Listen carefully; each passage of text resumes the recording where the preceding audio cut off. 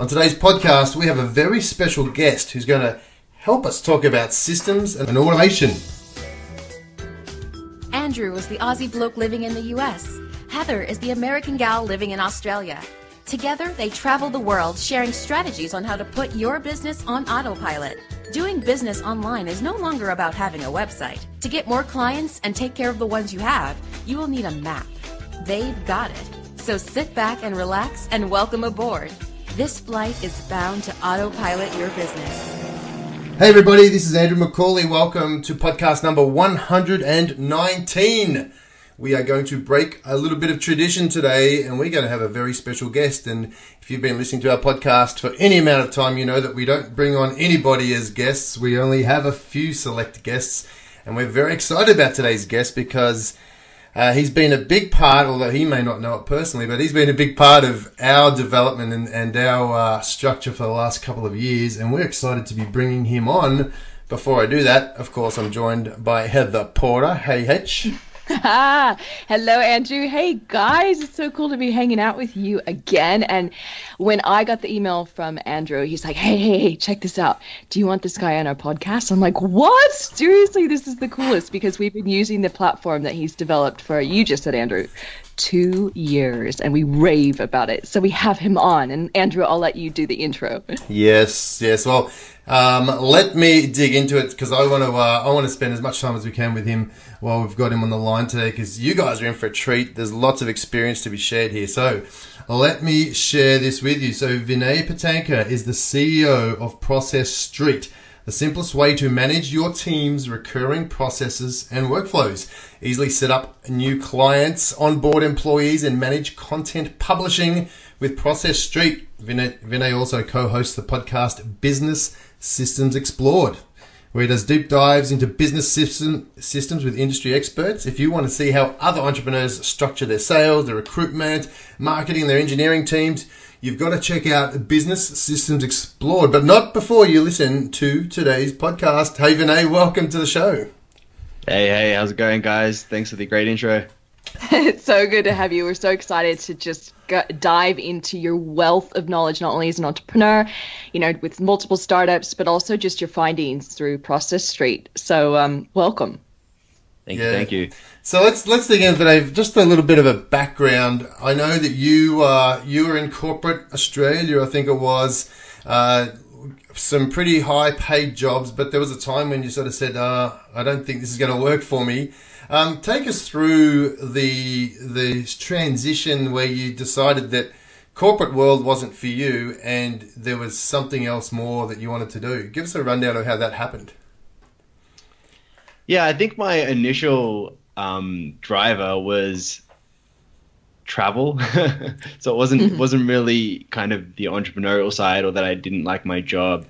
I had a good job. It paid well, relatively speaking, to other people I knew and grew up with. Things were looking pretty good, and I didn't have too much exposure, I guess, to other entrepreneurs. There's not really entrepreneurs in my family or things like that. So I didn't really kind of like think that lifestyle was possible initially. But the real initial kind of motivator or driver that started the whole snowball rolling down the hill was around travel, and was about figuring out if I could essentially just travel indefinitely, and trying to basically build an income to do that.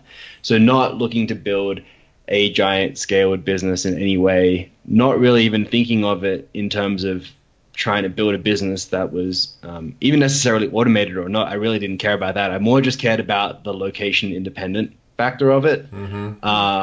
And more that I could control, my schedule and my time, and maybe earn something close to what I was earning in a locked in kind of corporate job, which had very little flexibility in terms of time and location, right? Yeah. So it was more just about displacing that aspect of the job. The rest of it, I wasn't too, I wasn't disappointed or didn't not like it in any way. I just kind of I just saw that it was restrictive in terms of that time control.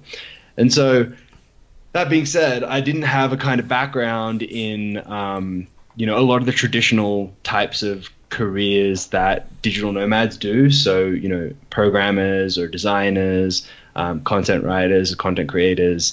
I didn't really have a background in that, in any of those kind of industries. So I didn't really have a kind of freelancing career that I could just kind of tap into and start making money from. So I needed to figure out, okay, how am I going to make money then? And then it basically just worked out that running a business was the thing that aligned most with my personality type, which is kind of a background in a bit of sales, a bit of technology. And I just studied business and I understand kind of how business works, right? Yeah. And so that was kind of the path that I took. And the first business that I started to try and build some location independent income was an e-commerce store. I pretty much read The 4-Hour Workweek, which I guess you guys have probably talked about a bit. Yep. And pretty much followed his model, like almost exactly. It's pretty funny that he talked about in that book ages ago. That would have been 2009. And I pretty much just found a product that was being sold in the US and figured out a deal to import it into Australia, and then just started selling it as like the Australian distributor of the small e-commerce store. Really? That's like how it all began, and it wasn't automated. I did hire some help with fulfillment. You know, so I kind of had one person part-time that was doing that, but otherwise it wasn't automated. I was doing all the marketing, I was doing all the you know, everything, pretty much all the customer support, all the design and development of the website, like everything. And it was a lot of work, but the cool thing about it was location independent. And that's kind of where it all began. And through running that e-commerce store, I started having to figure out all the different parts of business, right? So first started with customer acquisition, and then increasing customer value and retention. And then scaling all the operational parts of the business. And so kind of through that, I started to learn more and more about other types of businesses, other channels for marketing, and started to get more ideas. And I think, and so the ideas is one part, but I think another thing that's like incredibly important about that switch was something I didn't really understand at the time when I was making that decision, but quickly learned, you know, 6 months after I'd switched from doing that full-time job into doing the e-commerce store, was once you're in the mode of like building and managing a little business or a project, whatever it is. At that point, it was just me, you know, 6 months in. It's not just that. Well, you basically get this thing opens up that allows you to basically run more tests. I don't know how you exactly describe it, but when you're in a job and you're working 9 to 5, you know, you work, and if you're in a high paying job, you probably, you know, have a lot of hours and are under pretty high stress, right? And so you're generally working all day, and then if you want to come home and start another business or work on a project, you have little energy, little time. You got all those other things that you have to worry about. You also don't have any kind of infrastructure set up already. You don't already have a business and bank accounts and maybe some customers or maybe a list or maybe some traffic that you can do some stuff with. Like, you don't really have any resources to play with. So you're kind of in this very difficult position to try and capitalize on new opportunities when you're in a job. Yeah. Bootstrapping, right? Bootstrapping to the max. Right. Yeah. But once you get out of that mentality and now you're running your own business, even if you don't make as much money initially,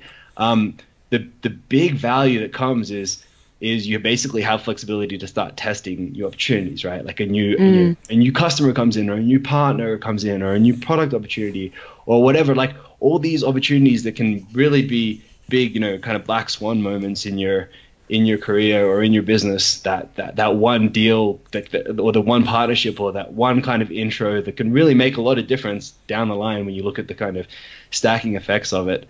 You don't have the time or energy to explore any of that stuff when you're stuck in a job. Yeah, and so you don't have the boundaries or the limitations that are put on you by the bosses, you know, the owners of the company. So you are the limitation. So I guess the boundaries have been taken away when you're at that point, which makes it so much easier to explore and experiment with stuff. Yeah, exactly. And to me, it was more about, you know, having the time and the flexibility to be able to actually start to absorb some of the opportunities that are out there and probably carefully kind of consider them and do analysis on them and try and figure out like how, you know, what the return would be on them, right? And just kind of constantly thinking in that way. At that point, I didn't feel like the e-commerce store, and maybe this is also another part of it, but I didn't feel the e-commerce store was something that I wanted to do for the rest of my life. It was kind of a stepping stone. And I guess with that, like now I'm super busy with PropStreet and I don't really have the time to experiment with other businesses in any way, but we're constantly experimenting inside Process Street, which is a little bit of a different thing.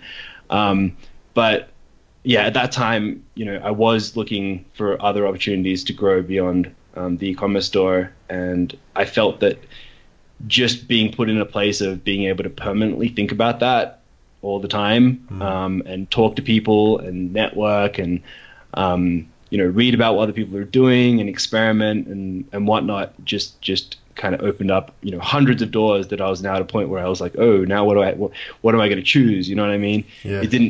Once I started thinking about it and looking at everything that was out there, it was like, oh, actually, there's a million things that I can do to hit those initial goals of building that location independent income. And then it was just about kind of working through those different ideas and opportunities and figuring out. When you started off with that e-commerce site, were you doing a lot of things manually? Were your processes so much that you were busy just keeping up to date with that manually, or were you starting to think, how do I systematize what I'm doing here? Was that something that was going through your head at that point, or did that come later? Yeah, I mean, it was just me initially. And so there were two places that I could really systemize on.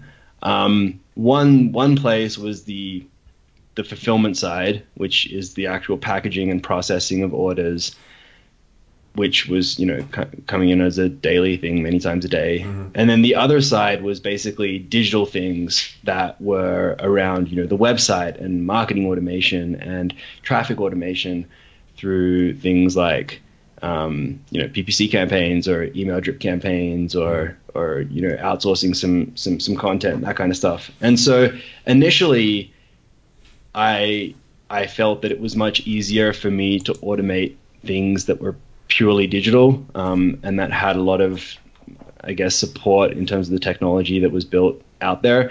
So, I initially built the website on Shopify, and I had MailChimp going, and had a few integrations going, and some automated drip campaigns and that kind of stuff.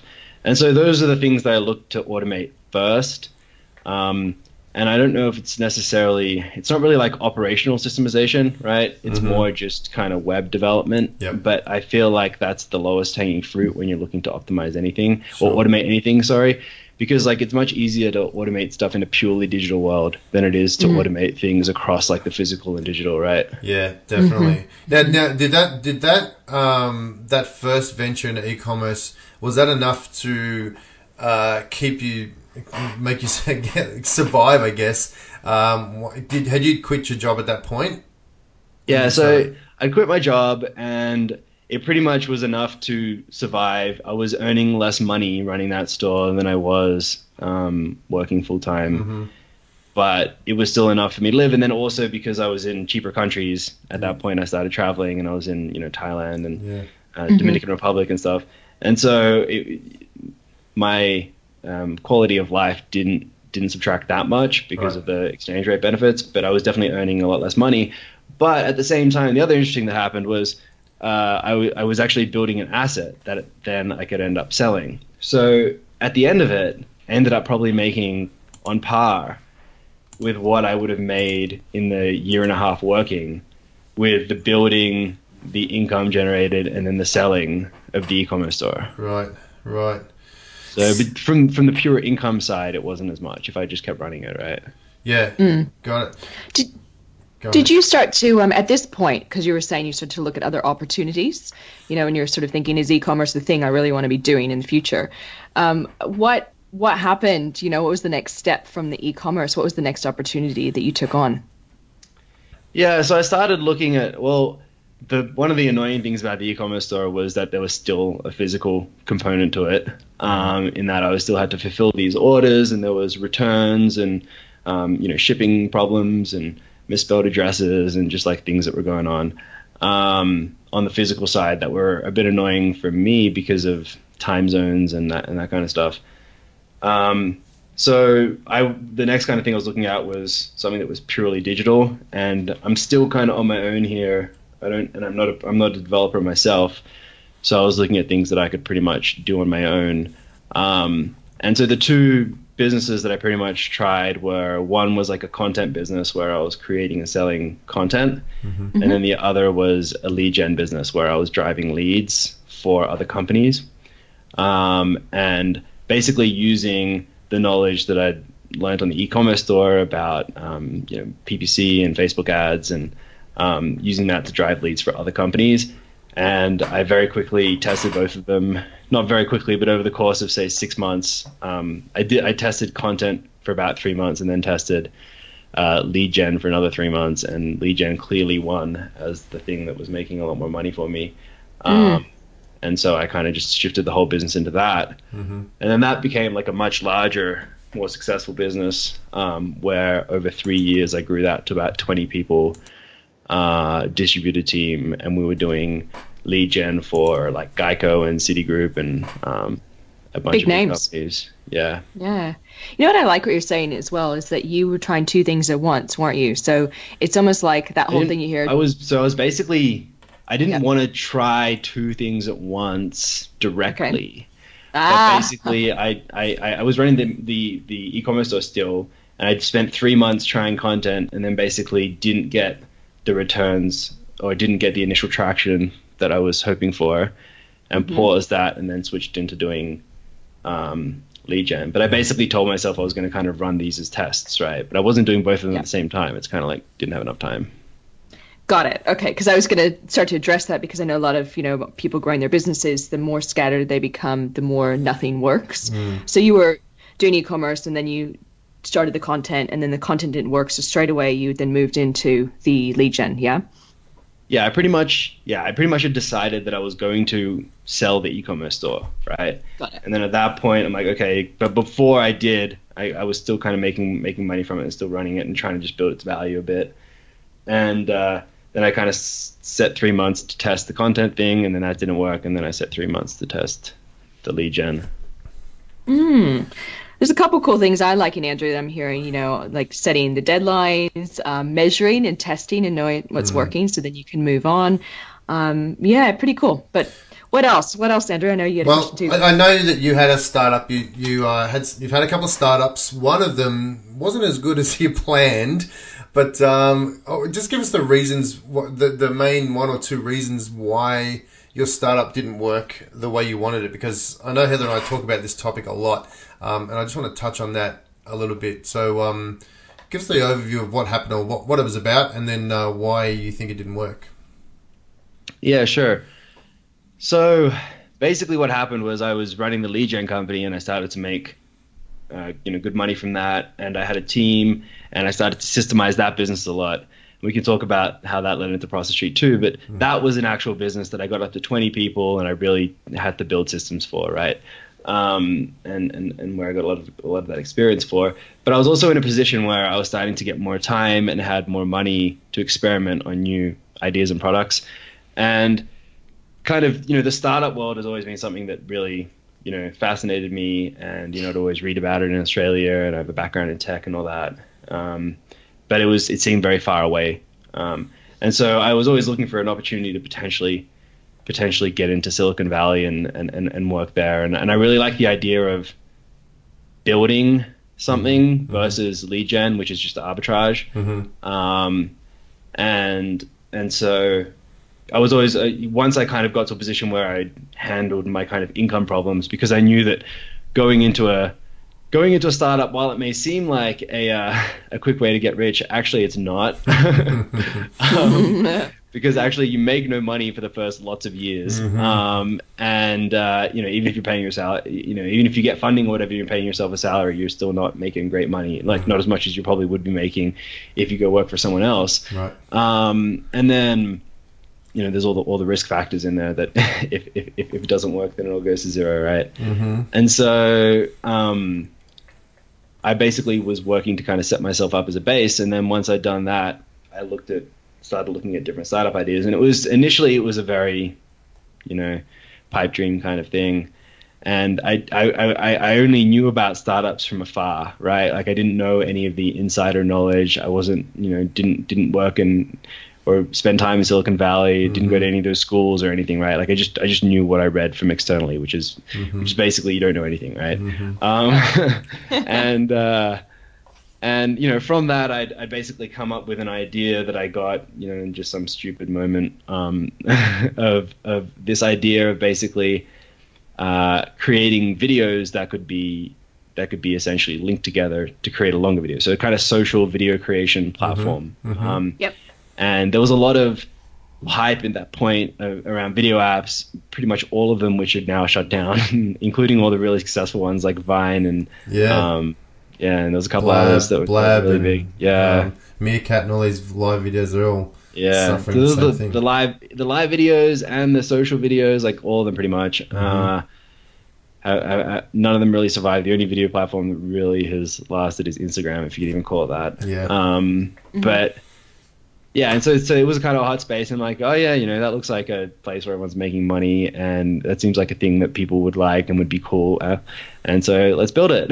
Yeah, that's pretty much was the idea. It wasn't very, very thought through. So you were trying to create a situation or a product for people without realizing, it's not solving any problems. And we see this all the time when we're dealing with businesses. Heather and I do this a lot. Is people will come along and here's my business, and we look at them and go, "What problem are you solving for anybody?" Well, I think the world needs this. And I read an article that you wrote about the reasons why this failed, and one of the things you said, I tried to spin up problems that I could use in pitches and conversations. Right. And I think that's what people do to themselves to try and justify keep your own Kool-Aid. Yeah, right. Keep going, and it's just it happens so often, I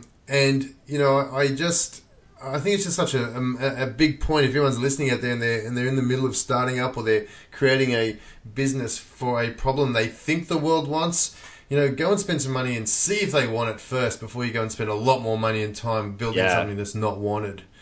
So now I went through AngelPad, which is one of the top accelerators, and went through fundraising, and I spoke to all these people, and it's very interesting to see like the way that when you go into AngelPad, how like everybody approaches building a company to like how I did it then, right? And if you go in like in AngelPad, you kind of spend 3 months, and there's people that just spend 3 months doing customer development calls, right? Like 20 calls a day, like that's all they do for like 3 months, right? They're just like that's it, right? That's your job. It's like, because you don't need to, like, a lot of like building, especially technology, very, very expensive. And building the wrong thing, as I found out with Vitoto, which was that last startup, can waste a lot of time and a lot of money very fast and basically just be vapor, right? Like it just turns into nothing. And so building something that people actually want and validating that before, and validating there's a need and a problem in the market is, what these types of accelerators like Y Combinator and AngelPad and whatever, like very much force founders to do before they move forward and building and trying to raise money against that problem, right? Great. Very smart. So then give us the let's sort of change focus to Process Street. What was the big problem that you were finding was that you were going to solve with Process Street in your mind at the start when you created it?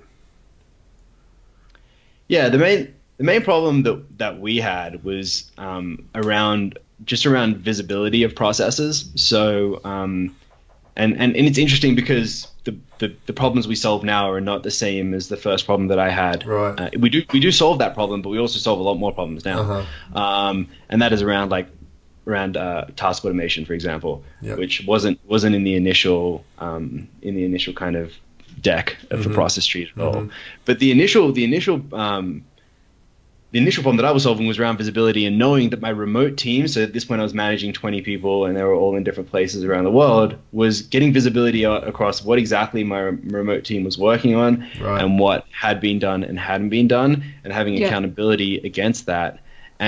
And doing it in a way, or deploying it in a way that was very easy for understand and had low error rates. So for example, we were using a lot of spreadsheets and stuff before, and that had some visibility across who was doing what, but it had a really high error rate of new people not understanding what to do, like incorrect cells and things getting changed here and there, and kind of it wasn't like a controlled, enforced workflow.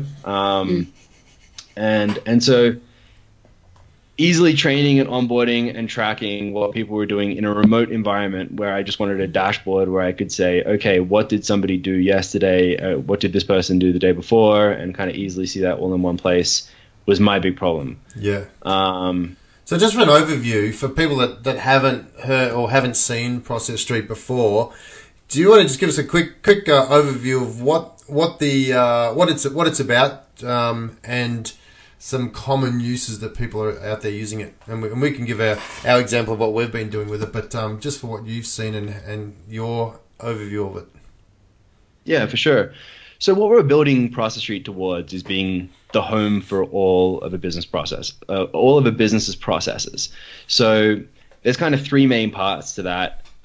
There's just your standard process documentation or knowledge-based documentation that you might have in your company around how to do certain tasks, how to do certain processes. This is how you set up a new computer, or this is how we send our documents to our accountant, or this is how we create our yearly financial report or whatever. So we're kind of the home for all those documents. We also want to be the home for all your workflow related data. So the actual execution of those processes. And so what we've built is we've basically built a workflow platform that helps you execute any of those processes, or as many of those processes as we can in your business. So for example, if you did have a process that was like end of year financial report, instead of it just being a document saying this is how you do it, it could actually be a living workflow that was a checklist with different tasks. And then inside those tasks could actually be the content that you're trying to collect. So for example, if you need different pieces of data to build that report from different people, you need different reports put out of different systems, we can instruct people on how to do that. We can collect all the data, and then at the end, we can just spit out that report for you. And so instead of it just being now instructions on how to do it, we actually will help you collect all that data, and then we'll just actually do the end task for you automatically at the end, right? So it's not just storing how to do that data, it's also storing the result of that. How to do that process is also storing the result of that process, so the finished report, and then it's also automating other tasks in other systems. For example, if you needed to push some of that information into your accounting platform to generate that report, then we can link up with that and do it automatically. So how would you say it's different from project management platforms like Basecamp or Trello or Teamwork? Do you need them both, or do they work side by side? How would you describe that? It depends on your business. So some businesses may only need project, although usually they're only a really small business if that's the case. Some businesses may only need process if they're a very process-driven type of company. For example, we see a lot of like accounting firms or medical type companies where they're just really doing that same kind of process over and over again. They have a capacity of there's 3 dentists in this office. They're not building new projects on how to scale their dentist things, right? It's a pretty kind of like standard operating procedure that gets run all the time. And so those types of companies might run just on process, but most of the time, if you're a bigger company than 10 people, or 20 people, then you're running both process and project management. And usually it's different teams. Usually everyone will need access to the process management tool.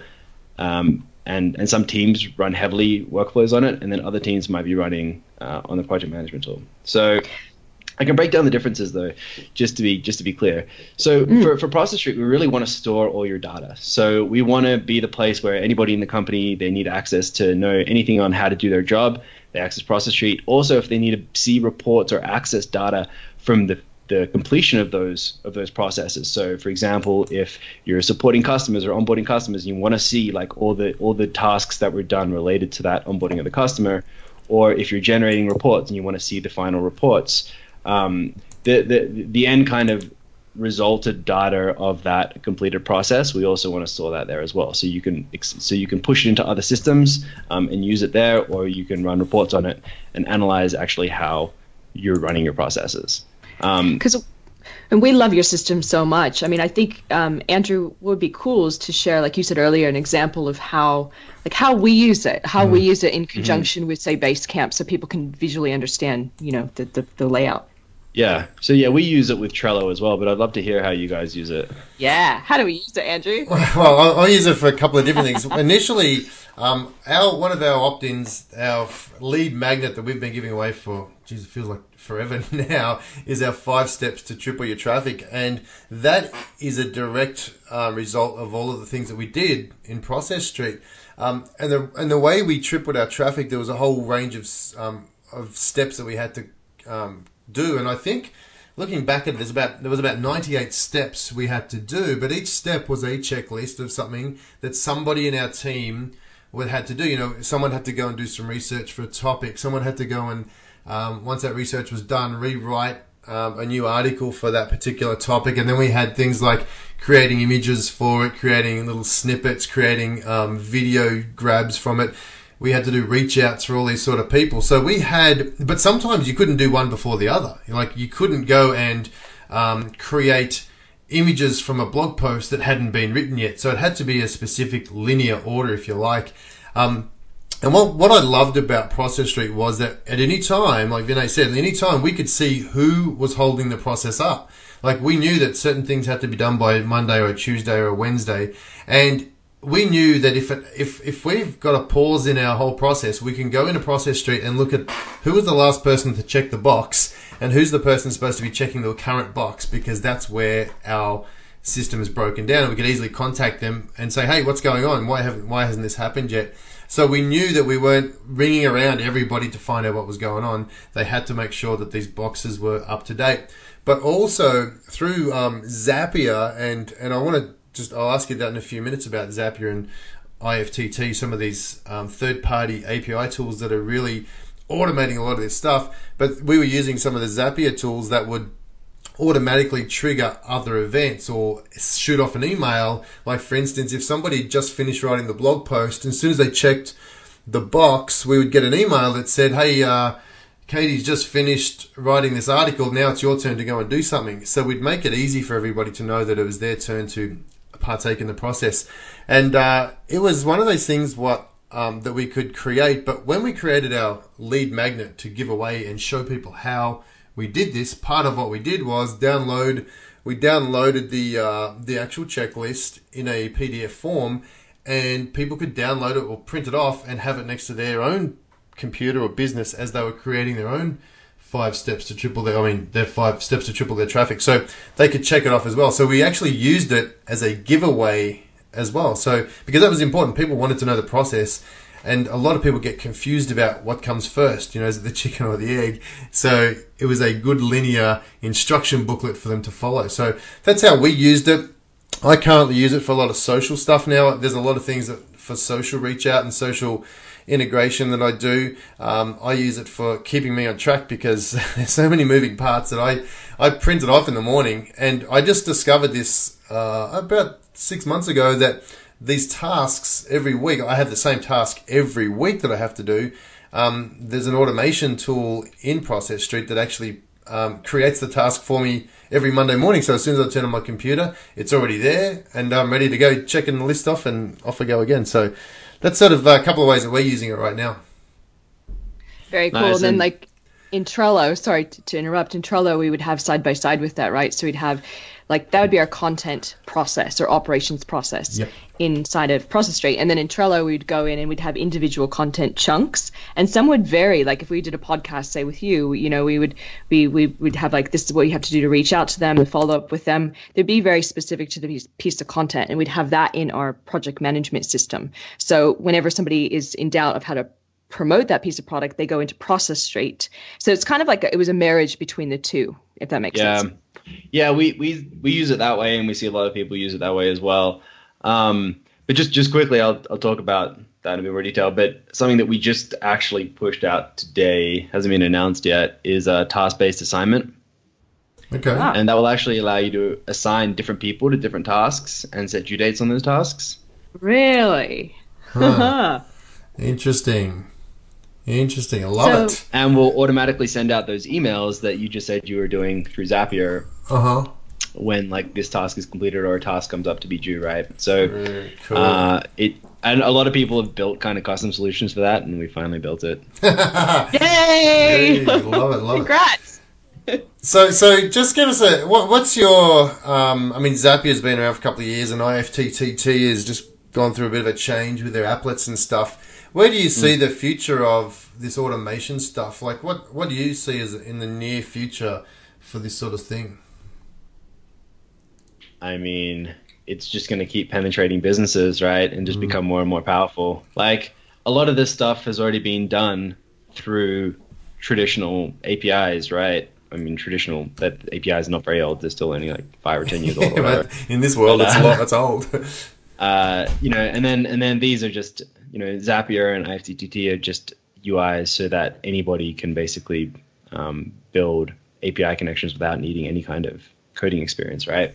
And so it's a proven, you know, it's a proven market in that like companies have been integrating stuff for a long time, and there's been a big need for it, and there's been, you know, giant products built by Oracle and big consulting companies that have been doing this and blah blah blah, and it's kind of just making that more and more accessible to everybody at a lower cost. And I think that's what a lot of products are currently doing is their mission, including Process Street.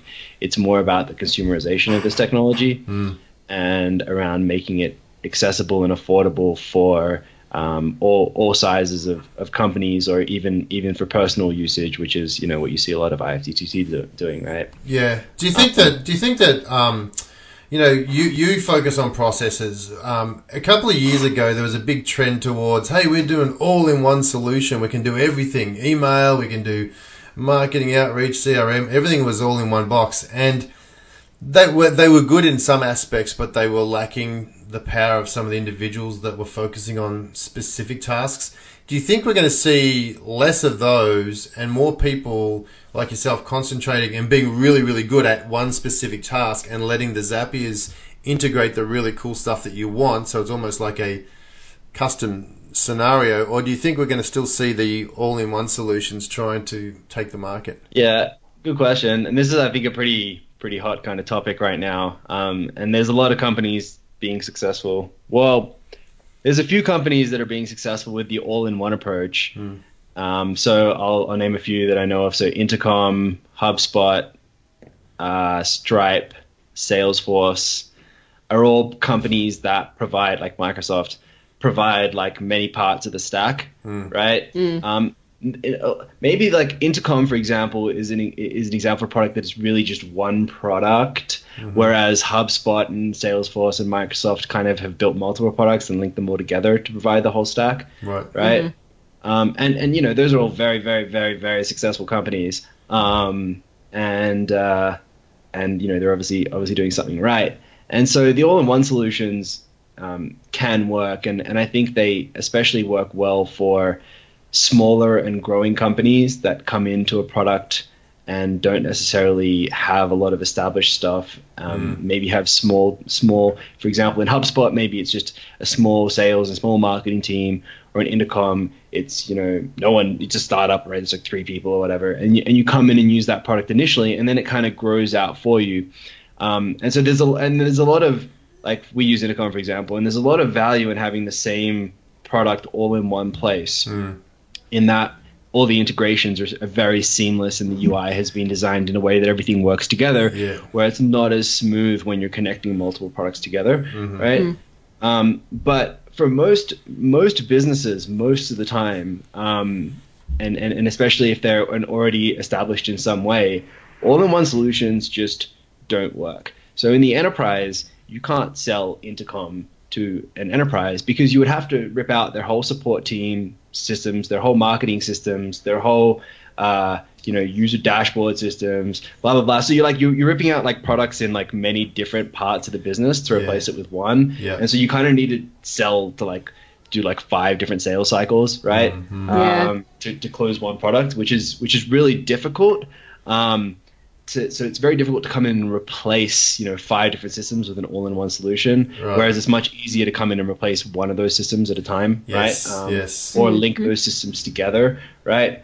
But those companies like Intercom and HubSpot and I think that's a little bit of a different approach to Salesforce and Microsoft that have many different products. But Intercom and HubSpot, once you're in and you get the company early, it's very easy to sell those other solutions to that company, because if they don't already have a help desk system, but they already have Intercom installed, or they don't already have a CRM, but they already have HubSpot installed, then it's very easy to just plug in like their other tools, and it actually works better because it's been designed in a way that they all work together, right? So it's easy to scale those, and I think that's pretty much the approach of both of those two companies, HubSpot and Intercom, is they come into smaller businesses and they kind of grow with them. Get in early, And so I think it's a good experience, but I think and ideally in an ideal world, you probably would have all-in-one products if you assume that company could build, world-class products of all those different products, and they all be as good as the leading individual products of that category in the market, right?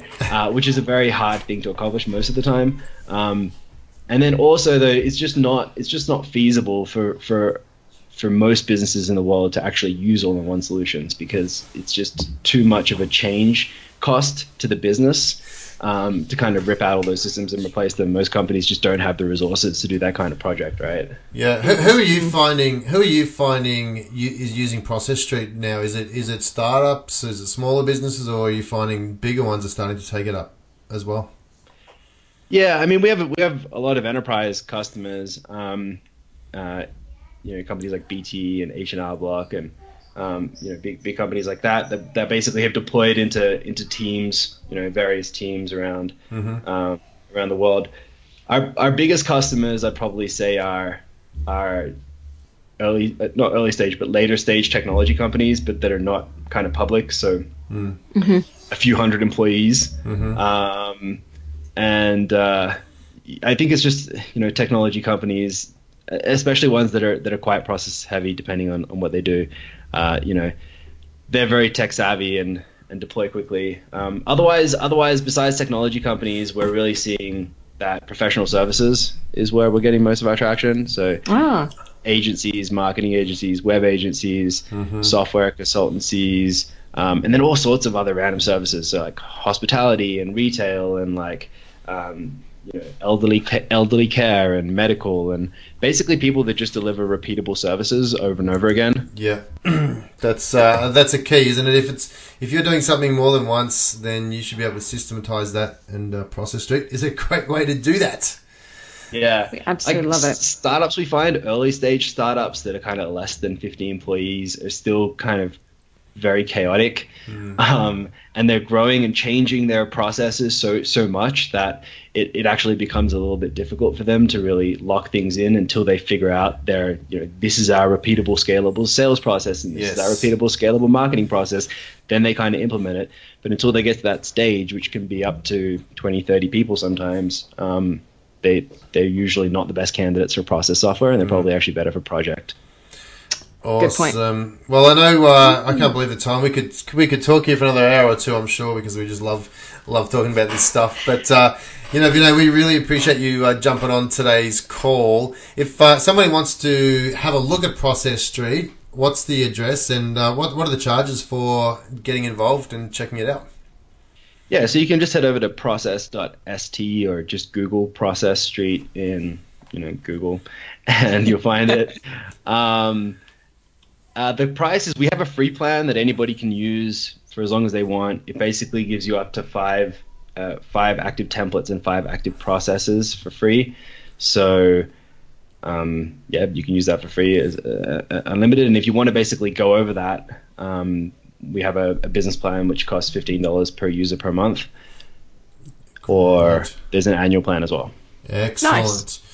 Yes, and if people want to find more out about you and your podcast is called the Business Systems Explored. It's on iTunes. Where else can they find it if they're not on iTunes? Yeah, so businesssystemsexplored.com is the address that has everything there. We're also on Stitcher and Google Play, or you can just Google Business Systems Explored. Excellent. And very nice. H, if they want to listen to our stuff, where can they go for our podcast? So very easy. You just go over to aybpodcast.com and we will have this episode there with all the show notes and some links over to Process Straight so you guys can check it out. Gosh, it's been amazing having you on the show, Vinay. Thank you so much for just spending the time and having this chat with us. I mean, seriously, like Andrew was saying, I'd love to have a whole episode just on startups and how you learned that. That's fascinating. Yeah, right. Exactly. Get into an accelerator. That's where the secrets are. Amazing. Definitely. All right. Well, thank you very much, Vinay. I know you're in Mexico City right now. So are you traveling there or business? What's taking you to Mexico City? Yeah, a bit of both. Bit of both. Fantastic. Well, appreciate you carving out some time for us today, and we look forward to using Process Street more and more as we dig into it. So thank you very much. Thank you, H. Excellent. It's been a pleasure, guys. Thank you. Thanks. Bye-bye. All passengers and cabin crew should now be seated with their seatbelts securely fastened. Ladies and gentlemen, this is the first officer speaking. On behalf of your captains, Andrew McCauley and Heather Porter, we would like to thank you for taking the journey with us to autopilot your business. You are now closer to putting your own business on autopilot using the internet. Of course, if you would like to rack up some frequent flyer points, visit our website, www.autopilotyourbusiness.com, or check us out on Facebook at facebook.com/autopilotyourbusiness. These frequent flyer points are totally useless, but the information is gold. Until we fly again, happy travels.